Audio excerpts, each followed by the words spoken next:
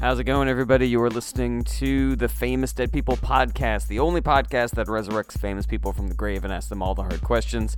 I'm your host, Jarrett Berenstein, and on the show today, we've got international radio personality Wolfman Jack and the most successful director-producer in film history, Cecil B. DeMille. It was a fascinating talk.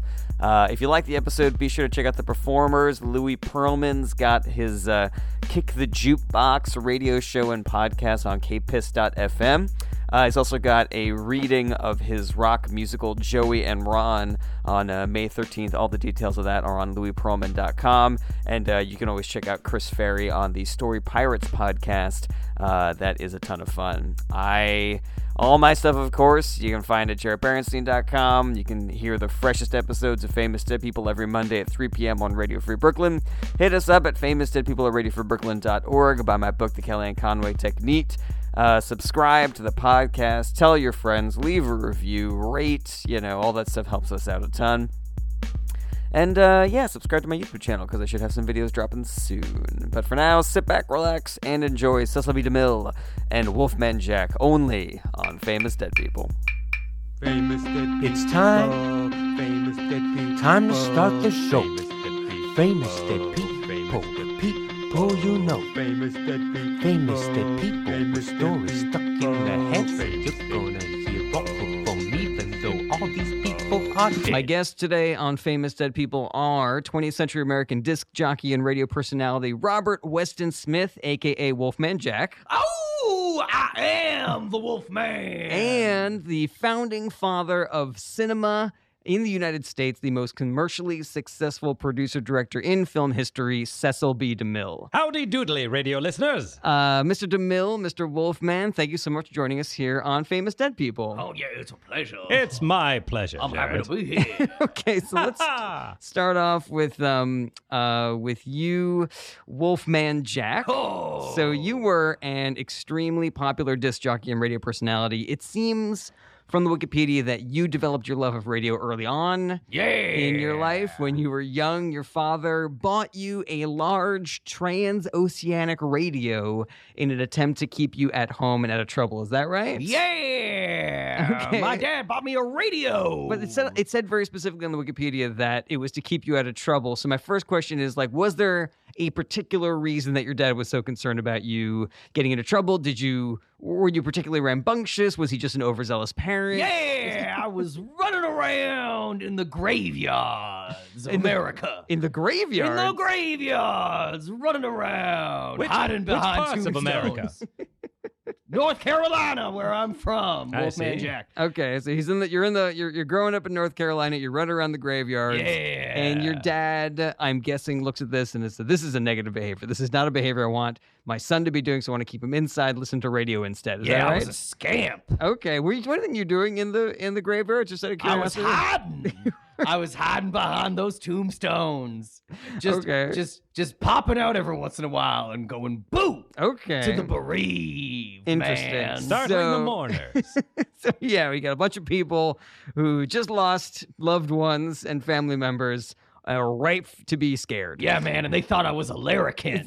They thought you were a what? A larrikin. You mean like a werewolf? No, a larrikin. No, not a lycanthrope. A larrikin. What's a larrikin? We'll get to that later. Do you know Jared. what a larrikin is, Cecil B. DeMille? I can't say as I do, Yeah. although I'm eager to learn. Yeah, same. What's a A larrikin? larrikin's like a 19th century Dickensian street child, man. Oh, okay. yeah, and was they thought thinking I was a of- larrikin. Those aren't fictitious. Those are real. Louisiana. No, it's a real American. thing, man. That's a real thing that exists. It Okay. really is, okay. Yeah. So your dad buys you this transoceanic radio, and I'm assuming it's successful in keeping you at home and out of graveyards. Well, I'll tell Out you of what jumping was out of successful graveyards. keeping me at home is that I had that radio and I was listening to it one day and I was listening to some R&B music, some Ooh. early, right before rock and roll. Okay. So When this a is a- wolf jumped through the window and bit me on the arm, and it was with the radio waves going through me, and that's how I became a half wolf man, half disc jockey.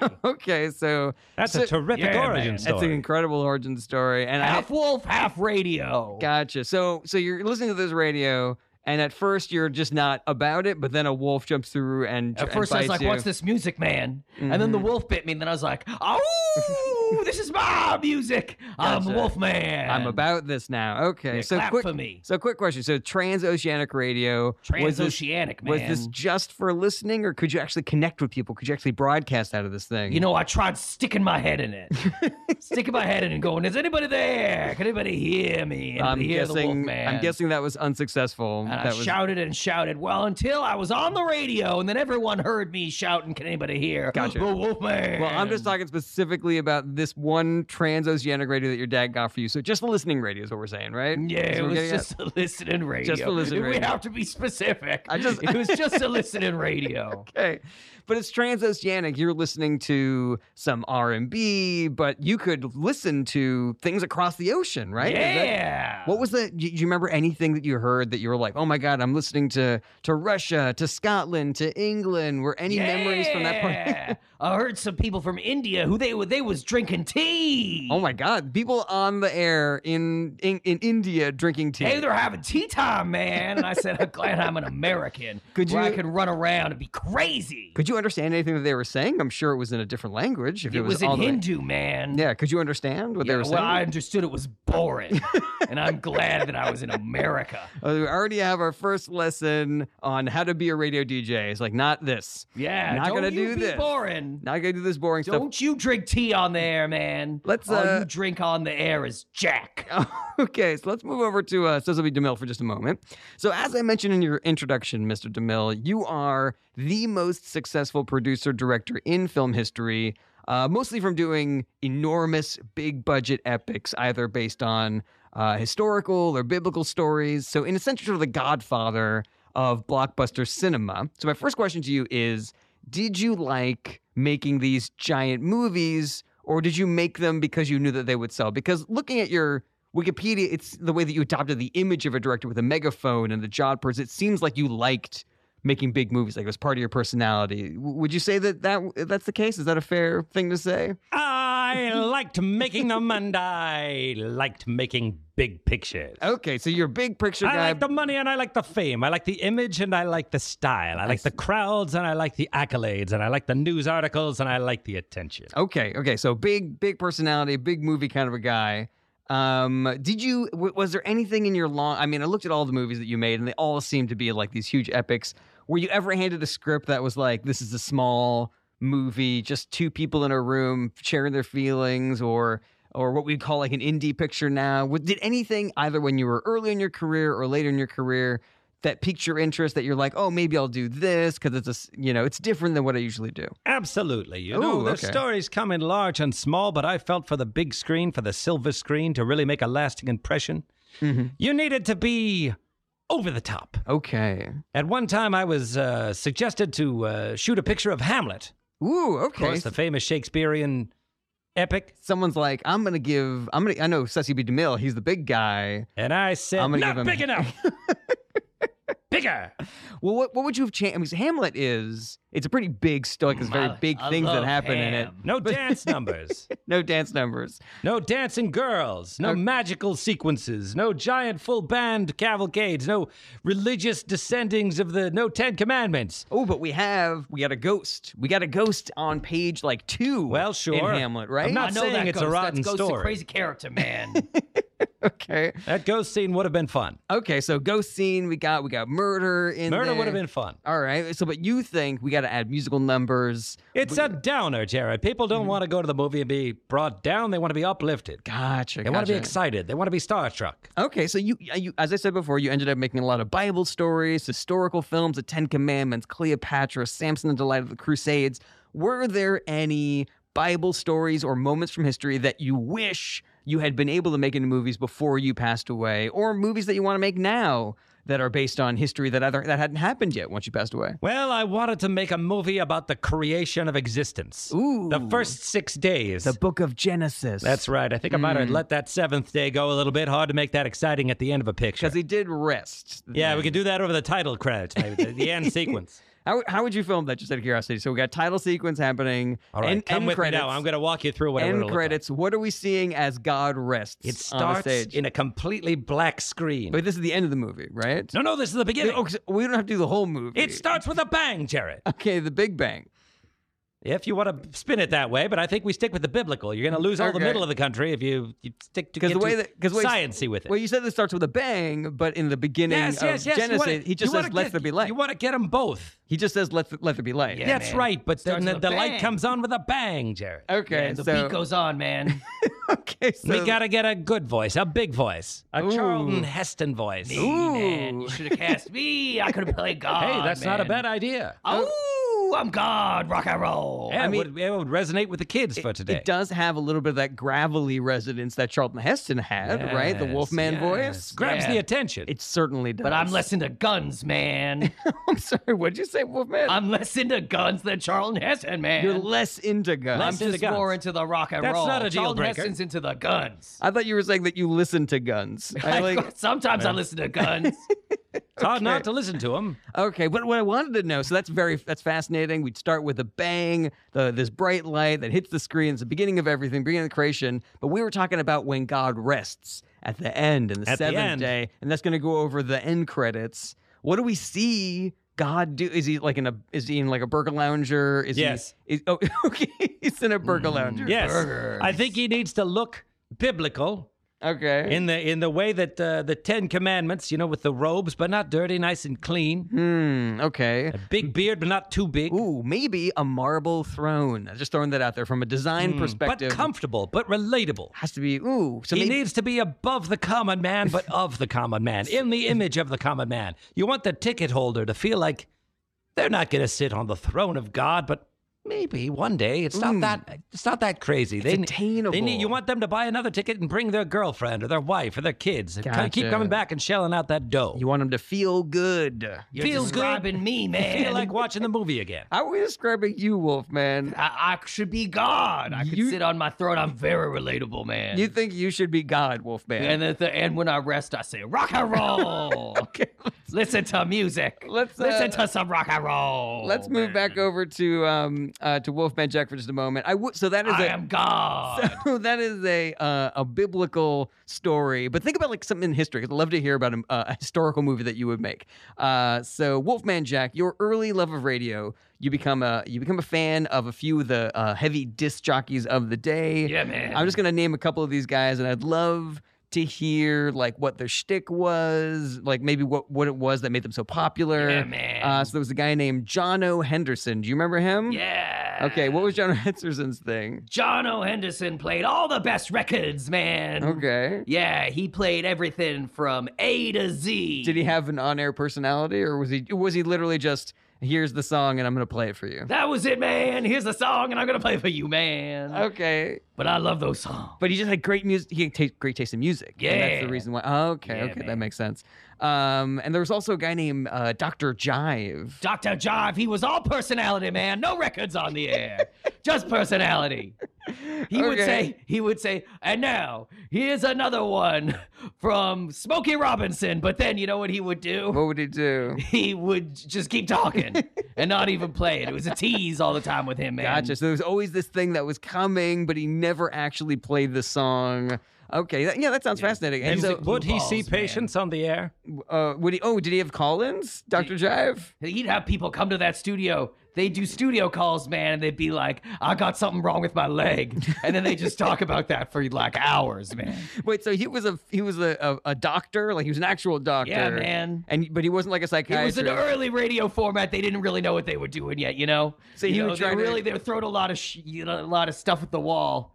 Okay, he would Seeing do what would stick. he would do like man. medical advice, is what you're saying. Medical advice. Yeah, man. Okay, but not obviously that sounds interesting. Like someone comes in with a hurt leg and he's like, "Oh, well, you got a contusion or whatever," and I put it in a splint. Is that basically what the radio show was? Well, I liked his personality, and between him and the guy that had no personality, I thought there could be maybe something in the middle. Ooh, yeah. Take no what's- personality, all records. No records, all personality. Maybe something in the middle, man. You know, take what works with one guy, take what works with another guy. You know, they say all great art is theft. Yay. You know, would you agree with that, Cecil B. DeMille? Sure. Absolutely. I mean, you were basically stealing your stories from the past, There's no news stories, from Jarrett. history. There's no news stories. Only the great stories can be retold better. Yeah, man. Inspiring thought. So, Wolfman Jack, you loved radio so much that you enrolled at the National Academy of Broadcasting Yeah, in man. Washington, D.C. Yum, So yum, yum, man. You knew you were going to be a radio man. You I knew wanted that to be a radio man. I love that radio. this is what you wanted to do. So what was that like? What kind of classes did you take at the National Academy of Broadcasting? I'm wondering, like, what the curriculum was, what kind of things you learned that you then took with you later on in life. And Elocution, man. Elocution. Proper manners, man. Being a Manners. good on-air presence. Being a sweet on-air presence to everybody, man. manners was the thing. Manners. Oh, I didn't know manners was a Yeah, thing. and clearly I passed with flying colors. Well, I don't know because you know, I know that you had a sort of a brusque on-air personality, and so I'm wondering where manners came into that. Well, you what know? they taught us was to say on the air, squeeze and twiddle my knobs on the radio. That was what we learned in manners class. That was man. manners, was to make those Yeah. sexual innuendos Yeah. that you became Hold famous me for? close. Stick your head next to my speaker. I want you to plug things into my board. Don't do it too. I'm the only one that does it. I'm the Wolfman. I'm sorry, Wolfman. I just that You just- didn't go to school for this. That doesn't seem like manners. That seems rude. It seems rude to be so sexually forward. Am I wrong? Is that You're very wrong. all right? All right, that's fair. I mean, It you're- was a different time. Everybody different loved, time. Everybody loved me because I was so well mannered. I feel like America was craving a certain racy impropriety. Yeah. okay, but it's popular. It may be, but not manners. It wasn't. Move it wasn't your polite. I nose. see. You're near my quibbling knobs. the term. I see. Yeah, I mean, I don't want to seem like I'm arguing semantics here, but it just seems like it's the opposite of what manners is and what It being seems polite like is. you're arguing semantics. Yeah. Isn't that not fair? You know, or just did Is manners that what mean this something? show is? It's I a feel semantics treated argument? very unfairly by this question. Okay, if you're just- I'm a well-mannered Wolfman. Okay, if you're just joining us, this is Famous Dead People on Radio Free Brooklyn, and my guests today are iconic silver screen producer and director Cecil B. DeMille Half radio, half wolf. and 20th century That's me, 20th man. century American disc jockey Wolfman Jack. I'm half radio, half wolf. I was just thinking of a new picture. Ooh, that would be wonderful. Half radio, half wolf. Cecil B. DeMille Oh, picture. man. What would you call this picture, Cecil B. DeMille, about the half man, half radio, about the half wolf, half radio? Well, I mean, being. Wolfman puts the finger right on it, but has that already been done? I think the Wolfman has already been done. yeah, that's but a that also movie done with my cousin. But that doesn't connote the radio part of it. Also, it just makes it sound like it's a guy who's That's I know what I true. call that movie, man. Radio wolf? Radio Wolf. Wolf radio? Radio Wolf Radio. I don't know. I don't like it, Get the man. marketing boys on it. You know what Okay. I call that movie? What would you call that movie? The greatest story ever told. well, that's all. That's Well, I've already done that one. Yeah, exactly. Let's go back over to Cecil B. DeMille for just a moment. So, you were born in 1881. Both your parents worked in the theater. They were both playwrights. Bingo. So it was sort of obvious that you would continue in the performance lifestyle. But something I found interesting was your passion for religion, which is something I don't usually associate with performance families. Entertainers, even back then, were generally thought of as godless heathenists. Is that not correct, Cecil B. DeMille? I don't know where you get. Is that Wikipedia telling you that? No, that's just everything I've ever learned about the arts. Well, Yeah. you're wrong. Okay, so you're saying that entertainers, playwrights, artists, writers, musicians, traveling actors, none of those were hedonists. Those were all good. Well, I'm not saying none of them were hedonists. Okay, but you're saying And that- I'm not saying that a hedonist can't be a devout man of God. Oh, okay, interesting. You know, as art's rife with contradictions, Jared. Okay, so what was the art community like back then? Were you all I've never met a more church-going- straight-laced, buttoned-up group of people in my life. than entertainers? Squeaky clean, Okay. Well-mannered, man. sparkling, shone like the top of the Chrysler building. I mean, obviously, your parents worked in the theater. You must have had a lot of experience with actors, right? Yes. Okay, so tell us about some of these experiences with actors where you're like, oh my God, they're so pure. They're Well, so... I remember one time, my first time at Broadway, I was in the Okay. show Wing Ding McGillicuddy. It was about a young chorus boy who wanted to make it big. Okay, Wing Ding McGillicuddy. It didn't run for very long, but That's fair. it was a crackerjack of a show. Okay, tell us all about it. So And one these actors. night after the show, everyone was feeling pretty riled up, opening night, and we all decided to go out for a rousing prayer group. Ooh, okay. We all sang hymns and read passages from the Holy Scripture. Rock and roll. We were up until the wee hours of the morning, almost 12 o'clock. Oh, so you guys stayed up until midnight doing Bible verses and singing God's hymns and work. stuff like that. That's And right. that was a regular thing in the theater back then? Absolutely. Oh, wow. Interesting. Okay. So did that make it difficult for you then to work in Hollywood? Because I know you can't tell me that Hollywood, especially in the 1930s, was a religious place, was a place where people went to church and sang hymns. Is that what you're saying, Cecil B. DeMille? Absolutely. Really? Yes, I think Hollywood gets this reputation of being a Jewish haven. But I think that's not only is it carries some spurious undercurrents of fascism that I wholeheartedly reject, Okay. but it is my absolute assertion that Hollywood has and has always been and will continue to be a Christian Institution. institution at heart. Community that is God-fearing That's and right. pure. And a few bad apples. I'm Give just it a gonna- horrible name. I'm just going to throw out some things here for you, and you just tell me if you ever worked with or saw actors in Hollywood doing any of these things. All right. Okay. This sounds like a fun game. Okay. Illegal drug use. Frequently. Okay. Overconsumption of alcohol.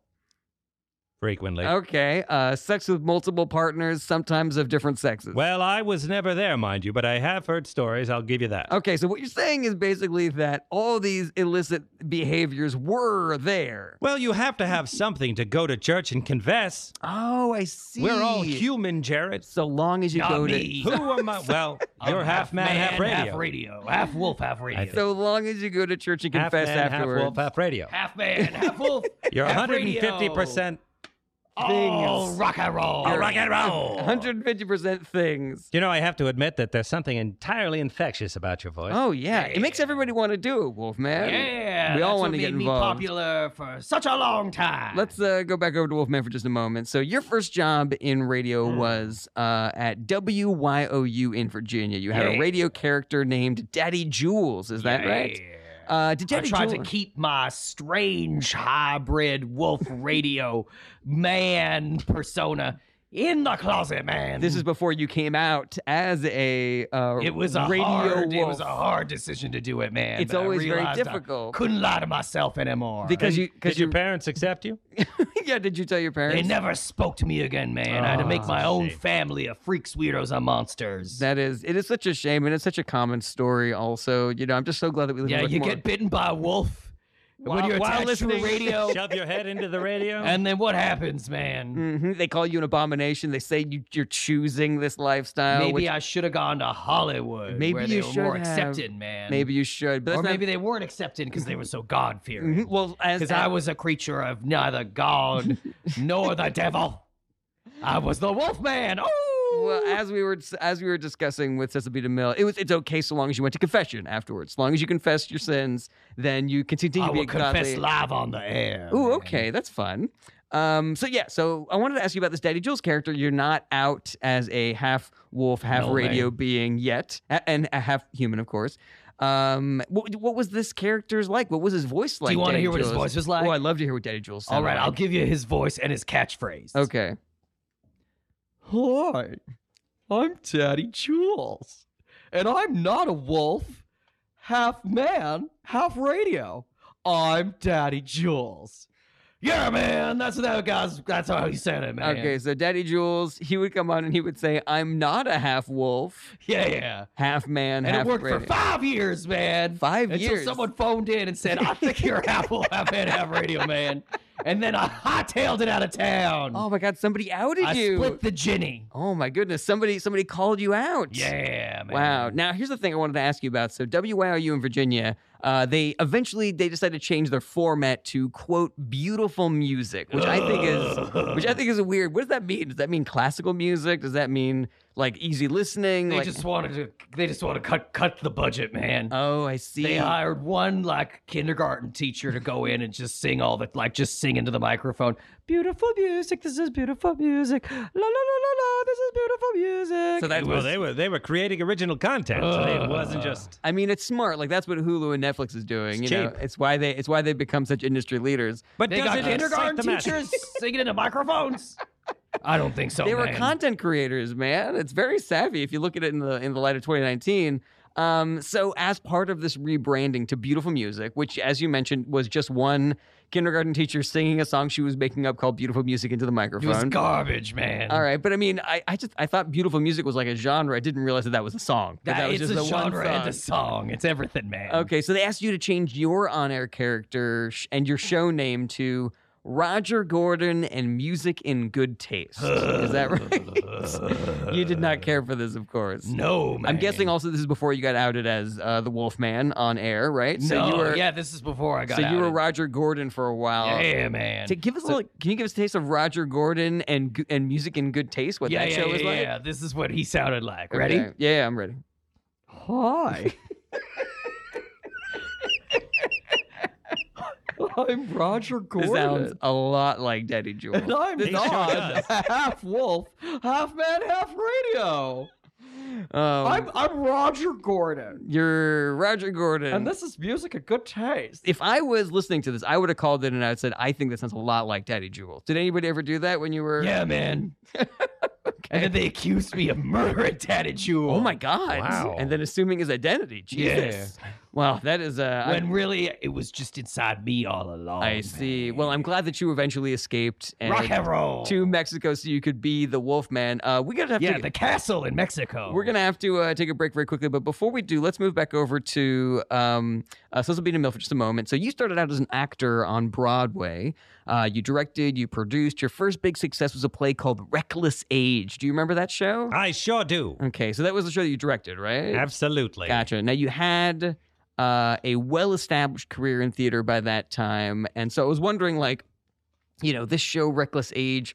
Like, what was the, what was what were the themes? What was the story? If you tell us anything about Reckless Age, It was the story of exciting youth, of percolating love, of men and women at a tender age taking off their pants on stage. Ooh, wait. Pants. Are we talking full frontal nudity here? So Yes. I like full frontal noodling.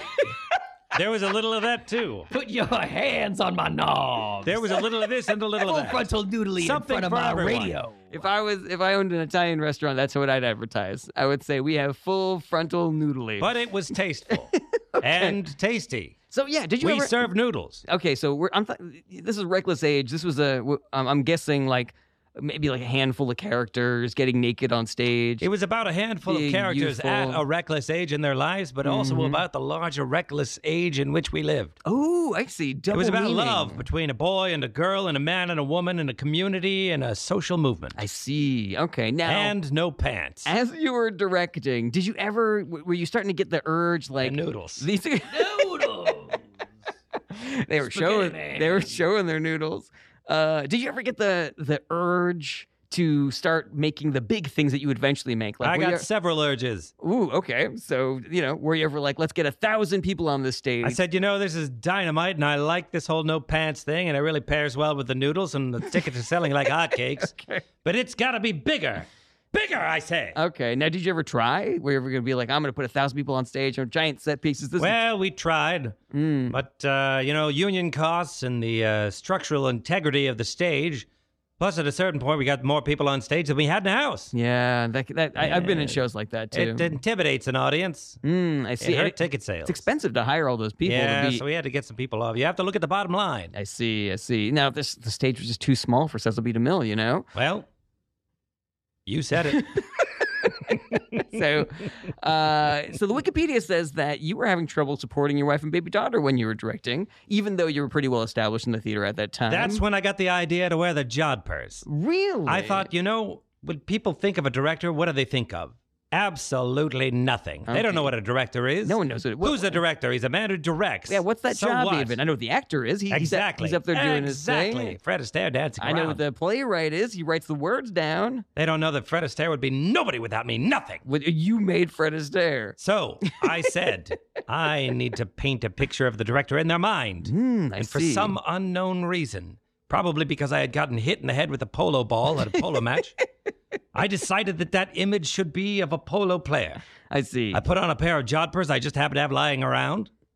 I put on a beret because I had recently traveled to France. I was balding. I thought it looked better than a bald pate. And you thought this I is got a the riding crop to intimidate people. This is the image of a director that is going to help propel me into stardom. That's right. Interesting. That is Something they fascinating. can take a picture of and put in the newspapers. We will. I really want to get more into that after the break, but we do have to take a short break now. We will be right back with Wolfman Jack and Cecil B. DeMille on Famous Dead People. Full frontal noodly. Stay with us. Hey everybody, just want to take a quick break to remind you to subscribe to Famous Dead People on iTunes or whatever app you are using to listen to podcasts. Rate us 5 stars, leave a comment, tell your friends. All that stuff helps us out a ton. And feel free to hit us up at famousdeadpeople@radiofreebrooklyn.org if you want a specific Famous Dead person on the show, or if you have any comments that you want to shoot over to us. Whatever, we love hearing from fans. Also, check out my book, The Kellyanne Conway Technique. It is out now. It is hilarious. I hope that you will check that out and read that and leave reviews, awesome reviews on Amazon or BarnesandNoble.com or whatever, and tell your friends to read it because it's super funny and I want that money. Also, go check out JarrettBarenson.com for all the latest on my show dates and up-to-date project information. And lastly, if you really like Famous Dead People and you want to send us some money to help keep the show on the air, go to radiofreebrooklyn.org/famousdeadpeople and click on the Support This Show button. Thanks again for listening, and now back to the podcast. Welcome back to Famous Dead People on Radio Free Brooklyn. Famous Dead People, the only show that resurrects famous people from the grave and asks them all the hard questions. I'm your host, Jarrett Berenstein, and we are here every Monday at 3 p.m. on Radio Free Brooklyn. My guests in the studio today are the founding father of the cinema of the United States, the most commercially successful producer-director in film history, Cecil B. DeMille, Full frontal noodly. and 20th century American disc jockey and radio personality Robert Weston Smith, a.k.a. Wolfman Jack. I am the Wolfman. Ow! God. Twiddle my knobs. Okay. Let's go back over to the Wolfman for just a moment. So you eventually get to work with one of your mentors, a disc jockey named Alan Fred. Alan Freed. Alan man. Freed. Sorry, there's a typo on my notes here. He was originally called himself the Moon Dog. Yeah. And he used Doggy. a howl sound effect. Yeah. And it is with him that you eventually developed your character of the Wolfman, according to the Wikipedia. We know now, of course, It was me that all along, it was man. just- The Wolfman was in my loins the whole time. it was just who you were. Yeah. Now, was that weird then? Because you're like, I'm a half man, half wolf, half radio hybrid, and here I am with a human who's adopting a moondog howl personality. No, Like, I was like, why didn't I think of this first? This could have been me this whole time. And instead, I put it on this voice. Hi. But no. And then see. I never looked back. Well, at one I point- just used my real voice. At one point, did you ever think like, oh my God, it's another half man, half wolf, half radio creature, someone that I can bond with? I'm not alone. You know, maybe we will, figure out this world together as these 150% hybrid beings. You want to hear something? I do want to hear something. We did. Oh my God. Well, I mean, was he is the big question. Was this a personality of his, or did he also get bit by a wolf while listening to the radio? His origin story is a little different. Oh, let's hear about it. He was petting a wolf when a radio bit him.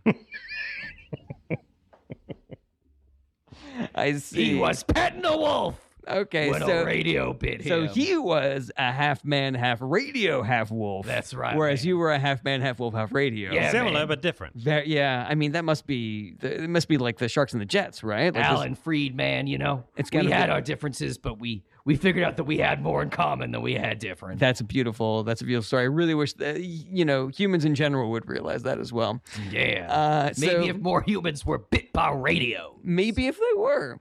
So the Wikipedia says that you want to differentiate yourself from the Moondog when you eventually struck out by yourself. So you added different sound effects to distinguish the Wolfman from the Moondog. Is that right? Oh. Okay, so what sort of sound effects? Because he did a howl, of course. Yeah, I did a different howl. You did a different howl. His howl was like this. Oh. My howl was like this. Oh. Okay, very similar from my perspective. It's a subtle difference, but it's in there. It's Okay. very different. Now, was there anything else? Was it just a different howl? Or did you have other sound effects that you threw into the mix? Yeah. I had a lot of sound effects. I threw in a lot of sound effects of little kids hiding behind tombstones. What does that sound like exactly, Wolfman? It sounds like this. Ooh, I'm a little larrikin. Ooh. a larrikin? Yeah. I'm never gonna remember that. Dickensian street I am child, never man. gonna remember that word, larrikin. Yeah. I can't believe that's real. So Wikipedia. I can't believe you're real, Jarrett. Okay, so the Wikipedia also says that you also took some of your personality from a blues man named Howlin' Wolf. Yeah. Is that right? Did you ever meet Howlin' Wolf? I did. Oh, I remember him. You remember Howlin' Wolf? Says Yes, he talked like this. Hi, my name's Howlin' Wolf, and I like to be on the radio. Is that right, Wolfman It's true. Jack? That's the way he sounded. He was Until he was bit by a saxophone. he was bit by a saxophone. Yeah. What kind of sounds did he make after he was bit by He a sounded saxophone? like this. Honk, honk, honk, honkity, honky. Of course. those Sorry are- not to use the term honky on the air. That's okay. That's just how he sounded. the classic sound of a saxophone. What did you take from Howlin' Wolf? Because the Wikipedia says that you sort of adopted some of his personality as well. Is that true? Yeah. Okay, so like what part of his shtick did you incorporate into the Wolfman? I took his love of doing taxes, man. The Wolfman. He was diligent, man, and I took that from him. Howlin' Wolf, the man who was bitten by a saxophone. Yeah. This all adds up. Part of his personality was that he loved doing his taxes. And I just saw him budget some time and sit down and get them done. And I did the same thing, man. Gotcha. So this was part of your on-air personality of Yeah. Wolfman Jack. Okay. When I would sign off every broadcast by going, budget some time to do your taxes, man. Yeah, save your receipts. Save your receipts. right. Rock and roll. Okay. That is fascinating. Let's move back over to Cecil B. DeMille for just a moment. So, in 1913, you're 32 years old. You and two other gentlemen found the Jesse L. Lasky Feature Play Company. Uncle Jesse, man. Just rolls off the tongue, doesn't it? It certainly does. And you head west. Your original plan was to start shooting film in Arizona, but you disliked the quality of the light that you saw in Arizona. Is that Very right? bright, very flat. Very bright and very flat. Okay. And so were you thinking like there'll be different light in other places? Of course. Is that real? Yes, look. Just- Even in this room. Look at the light over here, Well, yeah, but I mean, and then look at the light over you here. know, we're in a room that's made of artificial light, but I'm figuring if you're out in the world, It's a subtle but noticeable Why difference, would it be man. different, Jared? the light in Arizona is probably going to be the same as the light in California. Am I crazy? You're crazy. Okay. I guess I Stone cold crazy. I guess- Jarrett, you're a fictional character. Okay, so I You're don't real. I don't have a good idea. I guess I don't have a good eye for the subtleties of the light the way that you did. Let me give you an example. You could take Okay. Elizabeth Taylor, a beautiful woman. Okay. Great face, great eyes. One of the classic beauties. You shoot the same scene, same camera, same cinematographer. Set her up in Arizona. She looks like a pile of hot garbage. Really? Garbage. Really? So many films shoot in other places. But you take her in Egypt. You put her in a crazy woolen wig. Okay. And she'll melt your heart right out of your body. You'll run back out. You'll break your legs buying another ticket to that show. I see. So you would It's check all about the light. you would check the light in individual locations to figure out where you were going to film things. Absolutely. So you're of course referring to Cleopatra, the movie that you made with Elizabeth Taylor. That's correct. How many locations did you try before you settled on shooting in Egypt with Elizabeth Taylor? Well, that's a good question. Let me think about it. 16, carry the 1, 5, 2,645. over 2,000 locations just looking for the right place to shoot Cleopatra. Yes, that's right. So let me. But it came out pretty good, too. I think it really did. Tell me one place that you went besides besides Egypt? Poughkeepsie. You went to Poughkeepsie, New York. Garbage light. Terrible. What was wrong with the light in Poughkeepsie, New York? It just looks like you're underwater and covered in that kind of green scum. You know, it's true. I've been to Poughkeepsie. That's where Vassar is, and you Yes. just look like you're underwater. Yes. Bad Now, I'm not saying radio anything in about the there. quality Bad of the radio folks who out live there, there. Just saying the lights. Bad radio air. Bad radio out Bad there, radio out air. in- out in Poughkeepsie. So you can't do anything good in Poughkeepsie unless you're filming like an underwater thing, No. Sure, I guess if you no. were doing Aquaman or the creature from Gross or maybe Space. like an Ethel Merman thing where Ethel she's Merman, it swimming matches the voice. around. The only good thing you can do in Poughkeepsie is write a dissertation about females in performance art theater, man. Is that a Vassar dig? Yeah. Okay, man. that's fair. Okay, so Yeah, I'm fair. I'm the wolf man. So Cecil B. DeMille, you continue moving from Arizona. You make your way all the way to Los Angeles. You get there, and everybody is filming in Edendale. That's where the film industry is at the time. You say, I'm going to film in Hollywood instead. Is that right? That's right. Light was slightly better there. Okay, so this is all a light decision. That's all right. based on Well, lighting. Listen, it was also a religious decision Ooh, because it was okay. already lousy with a bunch of religious fanatics because of the name. Edendale. Yes. That's right. And I thought, look, you guys aren't paying attention. You're not paying attention to craft. Look at the lights. I get it, Edendale. You want to be here. It resonates with you, makes you feel good. Yes. I thought you Look at what you're getting on the camera. I thought you were a religious man. I am, but I'm religious about the light and the About- film and the about work and the ma- product. and about making his art, Wolfman Jack. Yeah, and I mean, just because I'm the only place. religious about cheese doodles. Now that What an that can't interesting- be true. Yum, What an yum, yum, interesting man. choice. that's all you believe in? You can't. Okay. You don't believe in anything else? What about fate? What about destiny? Ooh, yeah. Let's talk about What religion. brought that wolf and that radio and you together? that Does day? Wolfman Jack have I any? was rubbing cheese doodles all over my body, and I Well. think the wolf smelled them. Oh, Asked and answered. I see. So the cheese doodle thing it predated the you getting bitten. Yeah. So yeah, Edendale. Everybody's shooting there because they're very religious. Right. You choose Hollywood instead. It pains Right. you not to be in Edendale, but you just know the light is Well, better. I went to visit. I mean, we did prayer groups there. and- Yeah, you don't have to not go to Edendale Yeah, just that's 'cause right. the film industry isn't based there. But I want to talk about your first film out of the gate, a silent film called The Squaw Man. It's a smash success. It was an hour long, which is 3 times longer than any other movie that was made That's right. at the time. I was a disruptor. Yes. And so you're sitting there watching these 20-minute long movies, and you're like, hold on a second. These people are hungry. They want more. Is that right? Is that That's fair? right. Now, leave them wanting more. That's a great film adage. Yes. That's true. Of course. But you could go sit in one of those short pictures, one of those 20-minute pictures, and you could sense people were restless. They wanted something more. They wanted to see what would happen next. I see. Shooting an hour-long feature gave you an opportunity to let things, right? So 20 minutes, there's an arc. Then, happy ending, right? Oh, but the beat afterwards a little depressing, a little upsetting. Oh, things kind of cool off a little bit. But wait, some new twist, something new happens, a new squall. Man, Okay. people were electrocuted by the opportunity of watching to see a story continue to unfold. Do you mind if I interrupt you just Like an onion. Just 1 second. Unfolding. Cecil B. DeMille. So, was there any blowback from this hour-long film? Did anybody say, "Oh my God, ponderously too long, an epic, no human can sit for that long"? Was there any kind of blowback from the critics or from the audience? There has never been one even remotely negative review of my films in Of the your entire film? history. No one's ever said a negative Of thing my about work. any of your movies. Nobody who matters. Okay, so the Squaw Man. Not only was it an hour long, There was a little controversial- pushback from the Native American community. Well, here's the thing: is that it was an interracial love story, which I'm assuming at the time, the They silent loved era of cinema, not controversial at all. Nobody had a problem with that. No, but they loved it. They loved it. With seeing a relationship between a Native American, Didn't pay so great in the Deep South. They weren't our key demographic. you know, Yeah, the but more you fixed that the next time, man. You fixed it real good. Yeah, I made movies that appealed to them. I made Yeah. all kinds of pictures. I see. Okay, so that that must have been controversial. But you're saying just we lose the South, but it solidified your career. It made you who you are today.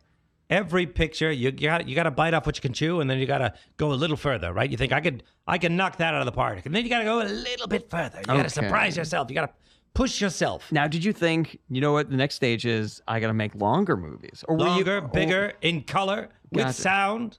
how long do you think a movie should be? I mean, some of your epics, I'm guessing, were like 2 hours plus. Am I right? Well, I think the human ass could only take about 3 hours max. So this is more of an ass problem as opposed to a brain problem. Yes, you do hit a threshold. The brains can handle It's it. not a storytelling problem. You can What tell if- a 15-hour story. What if we had some mechanism in the theater for people to get up off of their butts for a little bit? Well, it did that. They did intermission. No, I'm talking about and continue watching the movie. Like maybe during the movie, someone's like, "And I need everyone to get up out of their seats and move your legs a little bit. All right, now sit back down." I love that job. Everybody, get up! Get up and dance while You'd be you watch good this at it, movie. too. Move around your legs. Get up and dance. I've thought about Ooh. virtual reality recently. Ooh, But okay. I think there's something about the format of the big screen in front of you and sitting shoulder to shoulder in rows with the rest of humankind.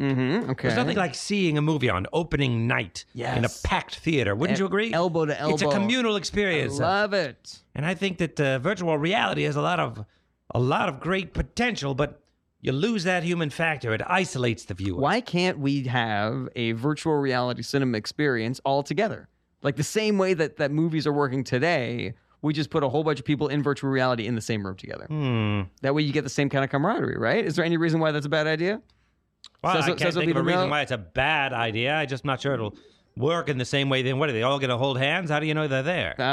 You just feel them because your elbows, when you try So to really pack them in. yeah, you try to share your armrest with somebody else, you're gonna run into another person. Am I I could right? see it working in the scenes where you're like down in the crowd, like where the pharaoh is up on the top of the pyramid holding aloft his golden dais, banging the gong, and you're down, the camera is down in the throng, and you're jostled in there with the rest of the peasants and The slaves. people are the extras. I can see that working, yes, where the crowd is The the people extra. are the larrikins, man. The larrikins. Wolfman Jackman is word a day calendar, fucking crushing it. If you're You just get a joining us, nickel every time you say it on the air? if you're just joining us, you're listening to Famous Dead People on Radio Free Brooklyn, and my guests today are 20th century American disc jockey Wolfman Jack Oh, I am an actual wolf. and iconic silver screen producer and director Cecil B. DeMille. Hot potatoes. So let's go back over to Wolfman Jack for just a moment. So 1963, 25 years old, you get a job at XCRFAM. Was that pronounced Zerf? Is that how you said it? man. Zerf. Zerf FM in Mexico, which Yeah, Ole man at the castle. it had a border blaster The dark signal. evil castle. Okay. Where I broadcast for years. Okay, Man. it had a border blaster signal, which is a signal that can be picked up across the entire United Yeah, it States. killed small animals, man. Did it really? Yeah, man. Yikes. Oh my God, that doesn't Birds seem- would die, man. That does not seem safe. No, it was safe for me because I was a wolf. I was a radio wolf. You're protected in the source. Wolf you know? radio, yeah, It's sort of like exactly. broadcasting away from you. Yeah, so and I you're lived there with unaffected. a whole cast of ghoulies and creatures. There are man. even reports that you were picked up as far as Europe and the Soviet Union. Yeah, man, I was heard around the world, man. So you're a fully Wolfman Jack at this point. You are out. You are proud. You are living your life as a half man, half wolf, half radio creature. Yeah. Now- with my family, my chosen family of ghosts and ghouls and goblins, man. Okay. Dr. Frightenstein, man, he was there. Dr. Fartenstein? Frightenstein, man, how dare you call him Dr. Frightenstein? Dr. Frightenstein. And Igor, man, and Vincent Price. Vincent Price was there, man.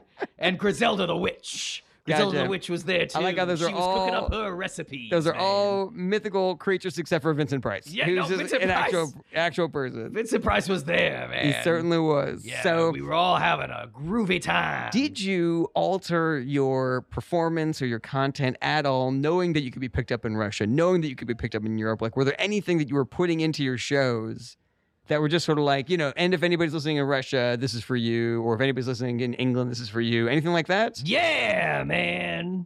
It was like, and if you're listening in Russia, here's some rock and roll. And then the Russians went, "Whoa, this is rock and roll just for me." Oh wow, yeah. I'm really glad that you called them out. That's really Yeah. engaging with your audience. Yeah. If you're in India sipping some tea, here's some rock and roll. Okay, so you were basically anonymous, that nobody knew what the Wolfman looked like. Yeah. But your popularity was spreading, of course. You were living in Mexico. You're living in Minneapolis. Yeah, little did they know I loved suspenders and striped shirts, man. Okay. Did you ever hear people talking about you? Like you're standing next to them and they're like, "Oh my God, I'm such a Wolfman fan," and they don't know that it's you, and you're like, "Ooh!" Like I'm listening to people. I'd get so excited I'd eat them, man.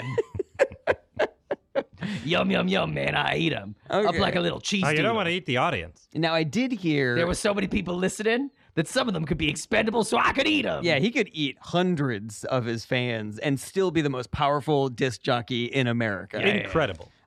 Sir, I wanted to ask you also about when you started like making public appearances as the Wolfman. I read that you had different outfits that you would wear at your different MC appearances because you hadn't decided what the Wolfman was going to look like yet. You hadn't decided what your aesthetic was going to be. Yeah. Now we have Cecil B. DeMille here, Yeah. who created the image of a director. Yeah. Right? And so I want to hear like what you think Cecil B. DeMille, the Wolfman should have gone out in public as if he wanted to be, known for being the Wolfman, for being this famous disc jockey. I've always wanted to hear this. This is some good. I could get some help in this. Yeah. This is good. Well, you're already quite hirsute. Here's I think that's it's covered with hair. Oh, yes. I don't know if I'm pronouncing that right. Yes, you're a very hairy man, Yeah. because of the accident that you had with a wolf, of course. Yeah. I think you could have played up those pointy ears a bit. Yeah. Ooh, yeah, And maybe some red contact lenses, something to make those eyes pop. Yeah, let's accentuate it a little bit. What were some of the looks that you did try, Wolfman, before you settled on your eventual look? Well, my first look was I dressed like Little Lord Fauntleroy, man. Larrikin. No one liked that. Okay, so I had a no little lollipop. Was licking it during my appearances.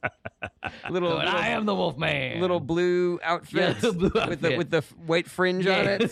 the fringe. Perhaps man. a top hat. Ooh. Yeah. So that was look number one. That was Wolfman number one. Okay, no, not popular. Didn't go very well. Okay, any others that you Yeah, tried? the Wolfman number two Okay, pulled a 180, all right. stole an outfit from the Rockettes. Ooh, okay. Yeah. So show off the gams line, a little yeah. bit. Show Yeah. off those Grabs the attention, stems. but maybe doesn't stay on brand. Yeah, okay. Yeah, everybody loved it, but it didn't feel like me, man. I see. You got to be true to yourself, Wolfman. Yeah. Okay, and then you eventually just, you fell into your look, which, how would you describe it for people? Striped shirt, Okay. suspenders, man. And of course, the hair, the facial hair, Well, more hair than you can count, man. then you can count. Or then you'd care to. Yes, that's more hair true. than you can count. More than three. More than three. More than indeed. 3 hairs on That's- my face. Is that as high as you can count, Wolfman Jack? Well, here's the top 3 countdown from Wolfman Jack. Coming in at number 3, I'm taking that as a yes. my hair. You're like that owl on the Tootsie Roll commercial. That's right. 1, 2. How many tracks 3. do we need to listen to this break? 1, a 2, a 3. For some 3. reason, I feel like you're making fun of me. No, Wolfman. Never. Let's move back over to Cecil B. DeMille for just a moment. So, in 1920, you are the film industry's most successful director. Your movies are smash hits, and they have the 3 trademarks in the 1920s. You betcha. Lion attacks, Roman orgies, and bathtubs. And I want to ask you about all 3 of these. All right. So first of all, lion attacks in your movies. Yes. You would use them as a way to sell the movies. This is obviously before PETA was around, making sure the animals were treated well. So I have to imagine that you would find a way to film this that was either really dangerous for the actor or for the lion or both. Is that a fair assumption for me to It make? wasn't particularly dangerous for the lion in most cases. Okay. But so I can't say that it was always safe for the performers. Gotcha. Did you have a survival rate for shooting with these lions? Well, look.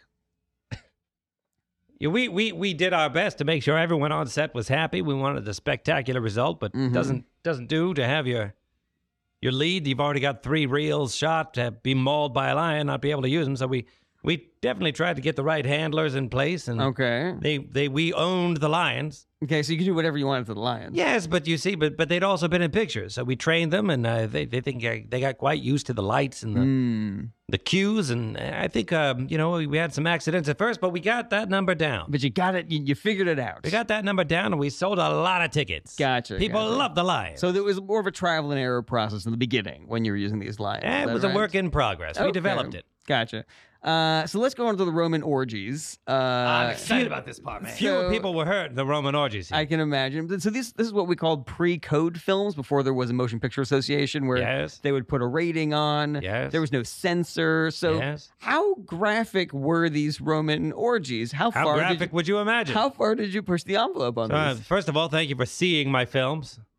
Oh, I've seen many of your So films. how graphic do you think they are? Well, I think they're perfect. I didn't see any of the early pictures that you did in the 1920s. Well, listen, it's not like pornography is today, where you get the camera right down there in everybody's business. right in that. Twiddle those knobs. Because let's be frank, it's relatable, but it's not great storytelling. Okay, so yeah, were we seeing penetration? Were we seeing penetration in these Roman Well, orgies? I think if you look close enough, I didn't ever really frame that up as the point You were of the more shot. of a People wide shot knew, kind the of audience guy. knew what was happening. Gotcha. So more of like rhythmic gyration. It was storytelling, right? It was the arc. Here we are, and people enjoyed being in the room. They didn't necessarily need to see exactly what Mr. Roman number 1 was doing to Mrs. Roman number 2. Gotcha. I'm glad they were married at least. So the camera nice and far back, so you're I not insisted seeing, on that, by the way. what that everyone would be married. Absolutely. It was a Christian production. All right. Now, last I wanted to ask you about bathtubs. This was in your Wikipedia that line attacks, Roman orgies, and bathtubs. These were the ways that you sold movies. Sometimes all at the same sequence. What did that mean by bathtubs? Were you just Well, you see, a bathtub is a large... I know what a bathtub is. Oh, okay. I misunderstood the question. I don't know what it is, man. Describe a bathtub to Well, Wolfman it's a Jack, tub if in you which would. one takes a bath. Okay. So, were you just showing a scene where, like, one person would be taking a bath? Like, a naked person would be in the bath? Yes, 20-minute scene. Of someone just taking a bath? Not always a beautiful woman. Sometimes an ugly woman. Oh, okay. Sometimes a man. Variety. Yes, of different ages and shapes and sizes. Varieties. There's something inherently cinematic about watching someone bathe. Is there?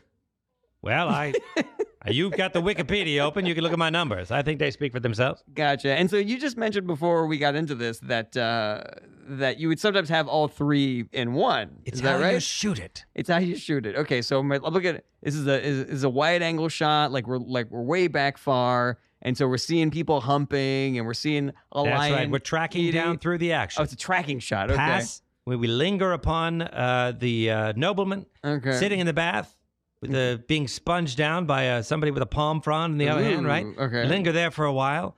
Suddenly, we hear a cry from outside. Camera turns. A lion leaps past the window, mauls one of the guards. Oh, my God. Guard fights the lion. The lion gets away, maybe takes off one of the guard's arms, staggers into the Roman orgy, meets a nice girl.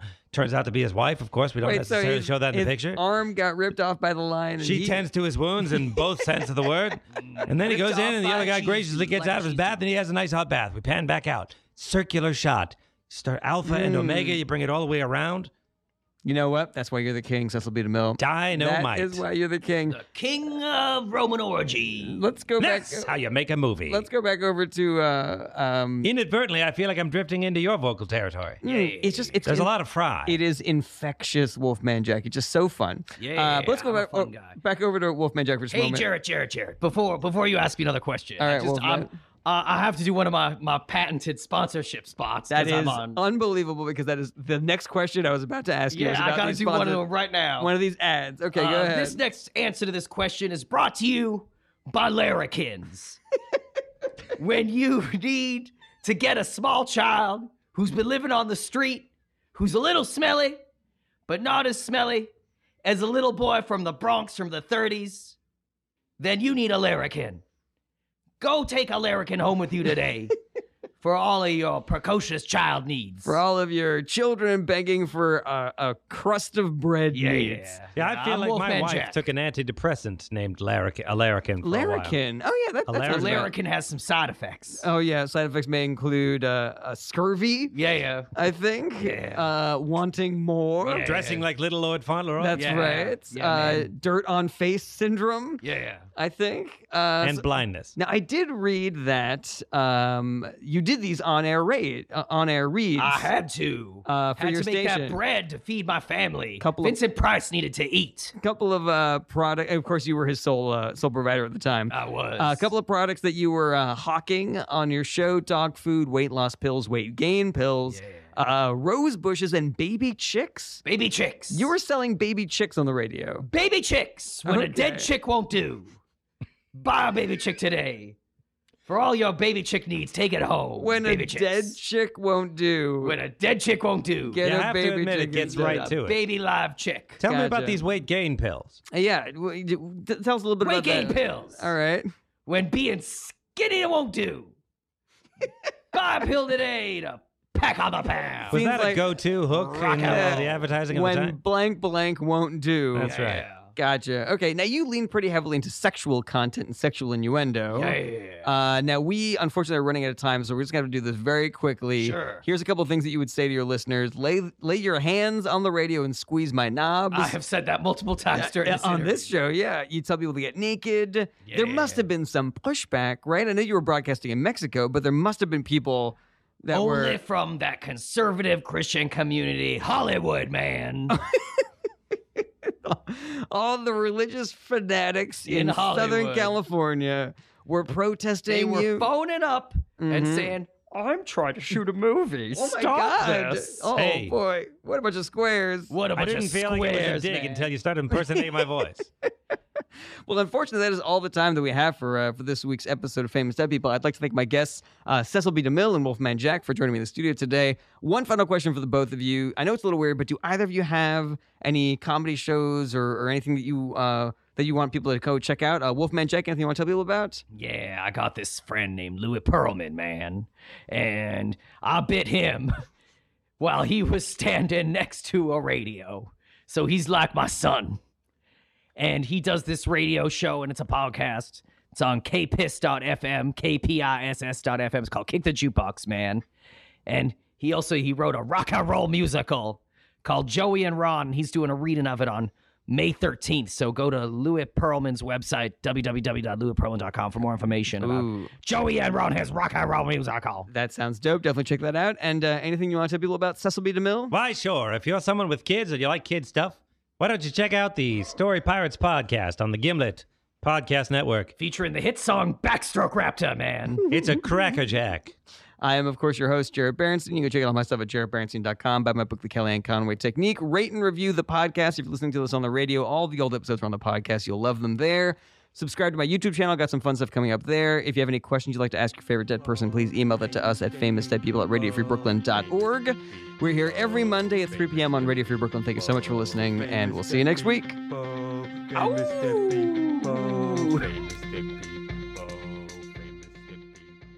Horseradish. You don't know what you're talking about. A dress going Right. across a What was it 20 years later and everybody suddenly was this hard-boiled? Yes. Don't come to me Back with from that the war, we punched those baloney. Nazis in the face. That's right. You guys are precious. I only wish I had all that recorded.